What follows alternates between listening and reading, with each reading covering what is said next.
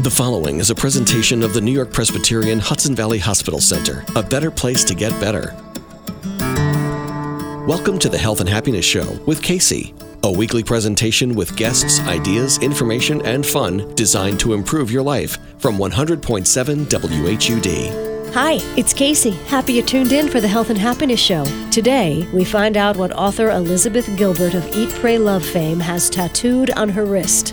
And I think you'll be able to relate. Elizabeth joins us for a third time. Her new book is called Big Magic, and in it, you'll learn her process for creating.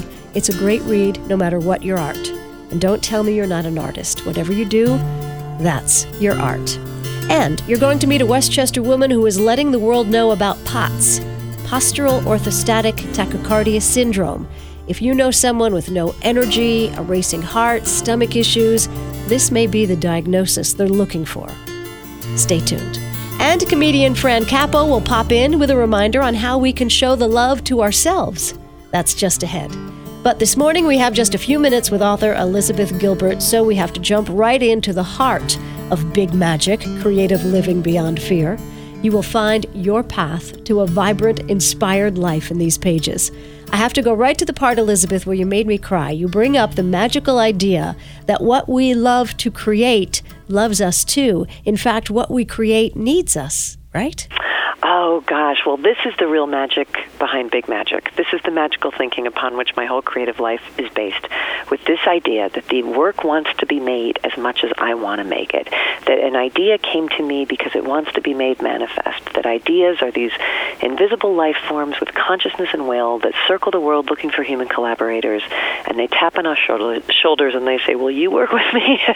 Are you my mother? Are you the one? And when you say yes and you enter into contract with the idea, you don't just have your own power working on it. You have the power of the idea itself longing to be made. And that, to me, is the most interesting possible relationship that you can have in a human life. And there's no way I'd rather spend my life than engaging with that crazy idea. What is it that comes tapping on your shoulder? I don't know. It's a mystery, but it's how every person who's ever engaged with creativity describes the process. It's a pre-enlightenment, pre-scientific way of seeing creativity. It's a very old way of seeing creativity. But it lingers even in our modern empirical rational worldview, because even very rational, reasonable scientists, when they talk about something, they'll say, and then this idea came to me. Right? Like, it's a kind of a language that we use, because that's what it feels like. You've felt it, I've felt it. Something comes to you. Like, it's not really from, I know the difference between stuff that comes out of me and stuff that comes into me. And there, a lot of my work and my labor and my discipline comes out of me, but a lot of my inspiration and my excitement and my desire to work comes into me from what I can only describe as somewhere else. Right. I don't know where that is, but it comes from somewhere else, and then I work with it to try to make something real. So Big Magic, Creative Living Beyond Fear, is your kind of process, right? It is. It's the really fun thing about this book for me is that it's a manifesto. Yeah. And I got to tell you, if you ever had the chance to write a manifesto, do it, because it's very gratifying. This is the work I've been doing for 2.5 decades. This is the ethic and the magical thinking by which I guide my life. This is the reason I've been able to write and publish 7 books. This is the reason I was able to keep going when I had no success, and it's the reason I've been able to keep going when I had daunting success. Because of my beliefs of, what it feels like to be a human being interacting with the mysteries of inspiration, and how there's simply no other way I would rather spend my time, no matter how weird and unpredictable and sometimes frustrating it can be. Right. So did you surprise yourself in any way when you wrote this book? Because it really crystallizes your beliefs. Did any of your words say, oh yeah, that is how I do it? You know what it is more? It's that I think it's because I'm 46 now, and I finally feel like I have the self-authority to, instead of writing a questioning book, which is what all my other books have been, to write a book that just says flat out, look, this is how I do it. This is how I do it. This is my process. This is my thinking. This is how I see other people doing it and ruining their lives doing it this way. This is how I don't want to do it, because I don't want to end up a little broken pile of mess. I don't want to end up, sort of destroyed by my creativity. I don't want to end up resenting my creativity. I don't want to end up blocked and frustrated and stagnated. So this is how I don't do it. This is how I don't think. and this is how I do think. And there was something very galvanizing about just standing in my own truth and laying ownership to it, and then putting it out there like, hey, if this helps anybody, and this is how you want to do it, you're free to use these tactics. If not, as you were, Right. No hard feelings. Carry on, but I'm going to keep doing it this way because I've had a really generative, really satisfying, and really joyful relationship with creativity my whole life. That's not based in martyrdom, suffering, and torment. Right, and I say to my niece all the time when she goes out in New York City to play with her guitar, don't think starving artist, honey. Just put that away. Yeah, don't be married to the suffering, and don't think that your work is coming from your demons, and don't get too interested and obsessed with your demons. Your work is coming out to spite your demons, and the healthier and stronger and more stable you can make your life, the more creative work you're going to be able to generate. And don't be afraid of health. Don't be afraid of health and well-being, right? And just a final word on what you call stubborn gladness. Oh, stubborn gladness. Actually, I'm looking at it right now. I have those words tattooed on my wrist. It comes from a poem by my favorite poet, Jack Gilbert. No relation to me, except for spiritually. He's like my spiritual, creative godfather. The poet Jack Gilbert has a line where he says, "We must have the stubbornness to accept our gladness in the ruthless furnace of this world." And that, to me, has the magnitude of like a line from Whitman or the Psalms. That to me speaks to something of the ages, that yes, this is a very difficult world full of suffering and pain and sorrow and injustice and confusion. And yes, nonetheless, we must be stubbornly glad to be here. And in our gladness, we must participate in that world and show up for it and engage and create. Okay, artists, don't be married to the suffering. Show up, engage, create. Elizabeth Gilbert. Get inspired with her magical thinking in big magic. Go to elizabethgilbert.com. Remember, what you want to create wants you to create it. This is the Health and Happiness Show with Casey on 100.7 WHUD. If you have a question or need more information about things you've heard on the show, email kcradio@gmail.com. The Health and Happiness Show. Information, fun, and inspiration.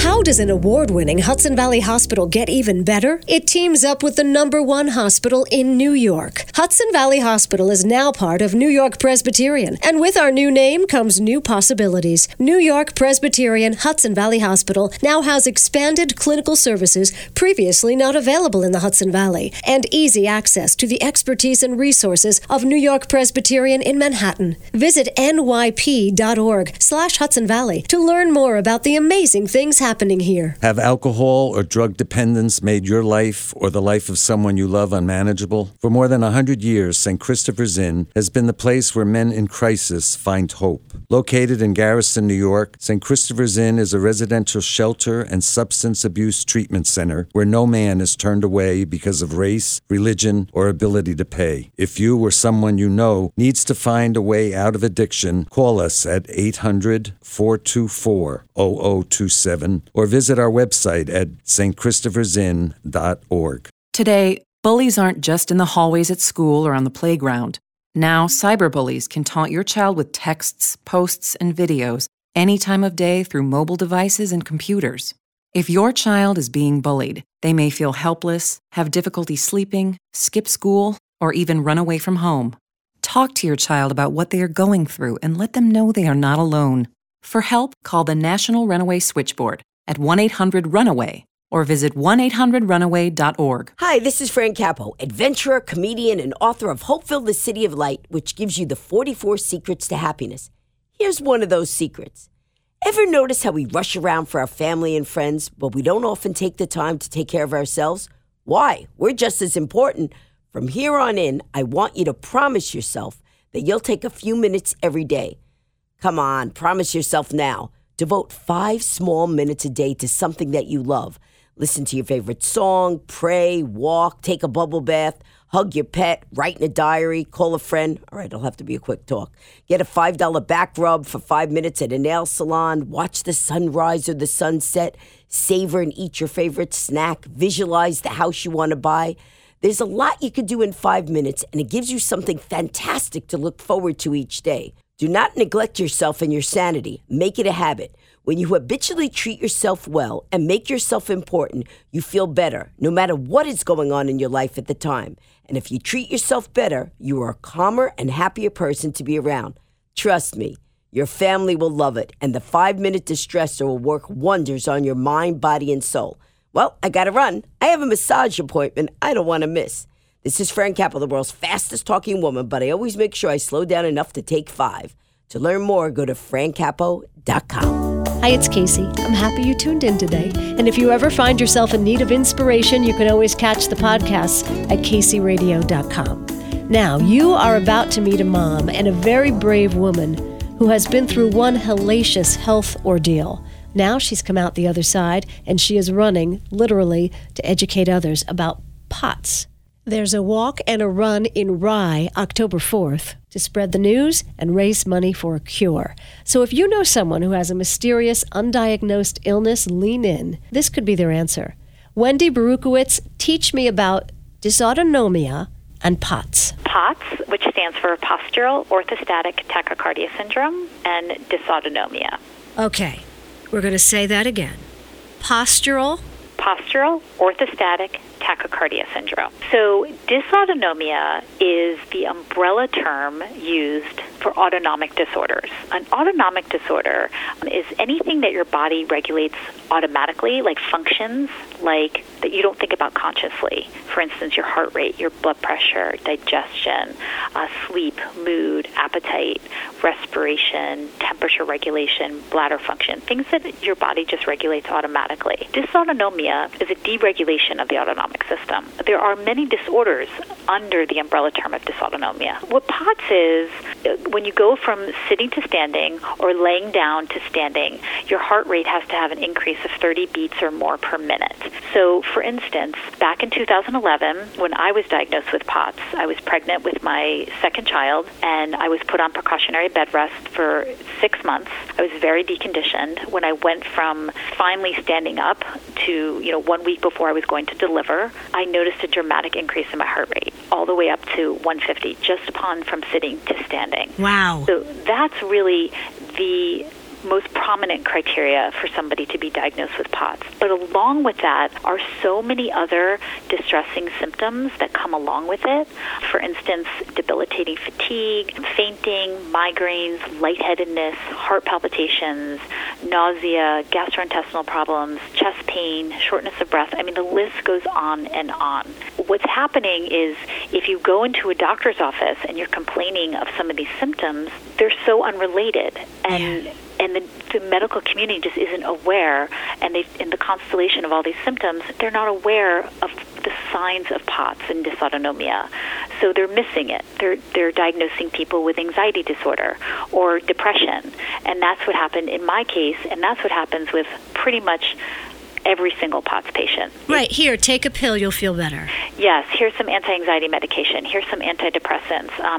You're depressed. You're stressed. But people walk away feeling still so sick and feeling so out of control of what is happening to their body, and they're not getting any support from the medical community. We're talking to Wendy Berukowitz. She is a person who has experienced POTS, and she's here to open our eyes to it. There's also a walk-a-thon coming up October 4th in Rye, and we'll talk more about that. So you said when you were ill, you said, I was very deconditioned. What does that mean? Because I was on bed rest, extended bed rest, my muscles were atrophied.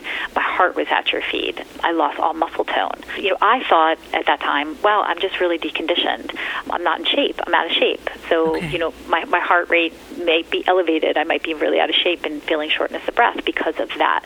But it was so far worse than that after I delivered my baby and then developed all these distressing symptoms. Oh, my gosh. And there you are with a newborn in the house. A newborn. And not being validated by doctors. I went to cardiologists. I went to neurologists. I went to internists. Not one doctor had the medical experience to be able to identify, the symptoms that I was experiencing and attaching them to an autonomic disorder like POTS and dysautonomia. Wendy, I can't even imagine how many tears you cried. I can't even imagine. Many. Many, many, many. Many. And you said when you were lying down and then you stood up, your heart rate went to 150. When I'm on the treadmill, if I can get my heart to like 140, I'm working out.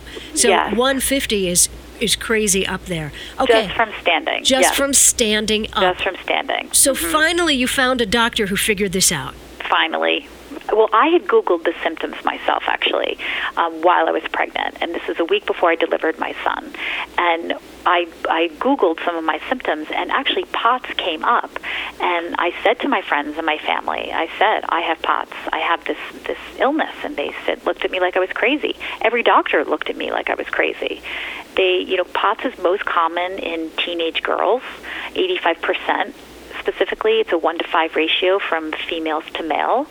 They said, teenage girls get POTS. 39-year-old pregnant women don't get POTS. And that was completely untrue. All right. And what's the cause? Is it caused by a virus? What?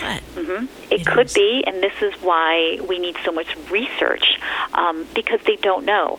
They don't know if there's a predisposition. Is it a genetic component? It can be brought on by a trauma, a pregnancy, a virus, even a common cold can bring POTS on. Lyme's disease, mononucleosis. I mean, there's such an array of ways that this could be brought on, but there's not enough research to support how POTS is brought on, and that just leaves us further away from a cure. Right. If we don't know what the root cause is.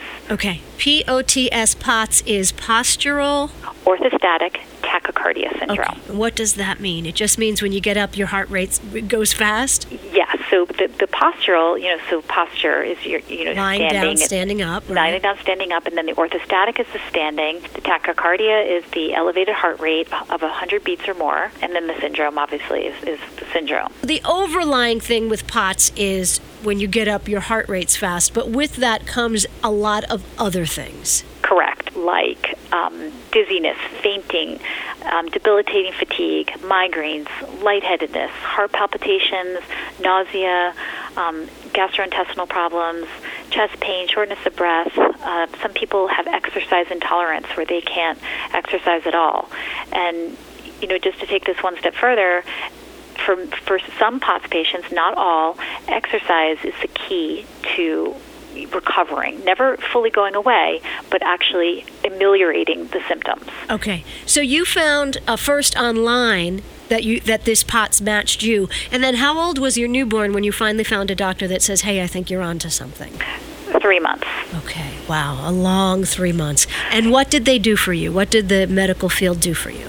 This particular doctor, he diagnosed me and told me that I need to drink as much fluid as possible during the day, I need to exercise as much as possible during the day, and I have to increase my salt intake. And the salt intake helps to increase one's blood volume, helps with the tachycardia, because people with POTS have low blood volume, and that's part of the problem. We have trouble holding in fluid, and once you lose fluid, you become dehydrated, and that will make you more tachycardic. For me, when I heard that, I looked at my husband in the office, and I said, I can't stand, I can't walk. I was reduced to crawling and lost all functions of my autonomic system, and had a newborn baby at home. Plus, I had a kindergartner at home as well. And I said, I don't know how I'm going to exercise. And his recommendation was to start with supine exercise, like swimming. So I swam every day for 2 years. And for someone who has POTS, everyone can relate to this, the fact just for me to get myself to the pool, get myself into the locker room to change into my bathing suit, get myself walk down to the pool, get in the water. I could do 1 lap the first day. That was it. And then to get myself out of the pool, back to the dressing room, showered, changed, I would be in bed for the rest of the day after that. Just that Finished, activity. Done. Absolutely. Yes. Absolutely. And you did this. You stayed with it every day for 2 years. Every day for 2 years I swam, and that gave me enough conditioning, build up my muscles enough to start doing orthostatic exercise, and I mean standing exercise, more cardiovascular exercise to help strengthen my muscles even more. And that's where I started on the treadmill. Wow. And I started running and doing weight-bearing exercises. And was there any medication, any transfusions? So for some POTS patients, medication doesn't help at all. Some POTS patients can take a beta blocker, which helps lower your resting heart rate. There's a whole host of medications that can help some POTS patients and also make POTS patients worse. So it's a lot of trial and error.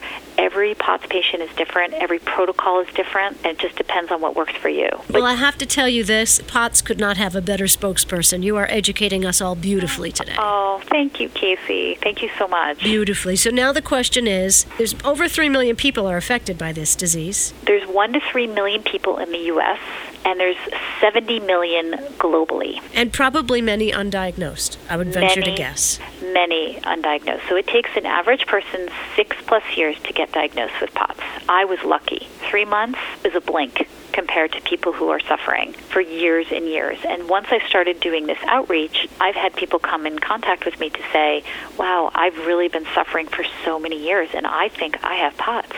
All right, now's the question. What can we do for you? Tell us about the walk. Tell us about how we can find out more. I'm hosting a walk-run on October 4th at 9:30 in Rye, New York. It's called POTS Take a Stand. The purpose of this is to raise as much funds and as much awareness as possible for people who are suffering with POTS and dysautonomia, plus to educate the medical community. The more money, the more funds we have to support research, the closer we are to a cure. So to find out more information about this, to either donate and or walk in the race, you can visit www.potstakeastand.com. I want to just take you back and remember that young mom with the infant baby who was crawling on the floor. And now you're hosting a run and a walk. Are you going to participate? Absolutely. Absolutely. You would have never believed that had I told you this. Never. When your son was a baby, right? Never. No. I just want to stand up and cheer for you. This is an amazing success story. Casey. And Thank you so much. I'm so grateful to help spread the news and let people know about POTS and autonomic system disorder. Dysautonomia, yes. Dysautonomia. All right. You're educating us. Anything else our listeners need to know this morning? Thank you so much, Casey, for giving me this opportunity. I really appreciate it. My pleasure. My pleasure. What a sweetie. Wendy Berukowitz, running for POTS. Find more at potstakeastand.org. So there you go. Again, thanks for tuning in, and I'll see you next week on the radio. You've been listening to the Health and Happiness Show with Casey. The content of the Health and Happiness Show is intended for general information purposes only. The Health and Happiness Show is a presentation of the New York Presbyterian Hudson Valley Hospital Center. You can listen to previously broadcast shows online at kcradio.com. Join Casey for another edition of the Health and Happiness Show next Sunday morning on 100.7 WHUD.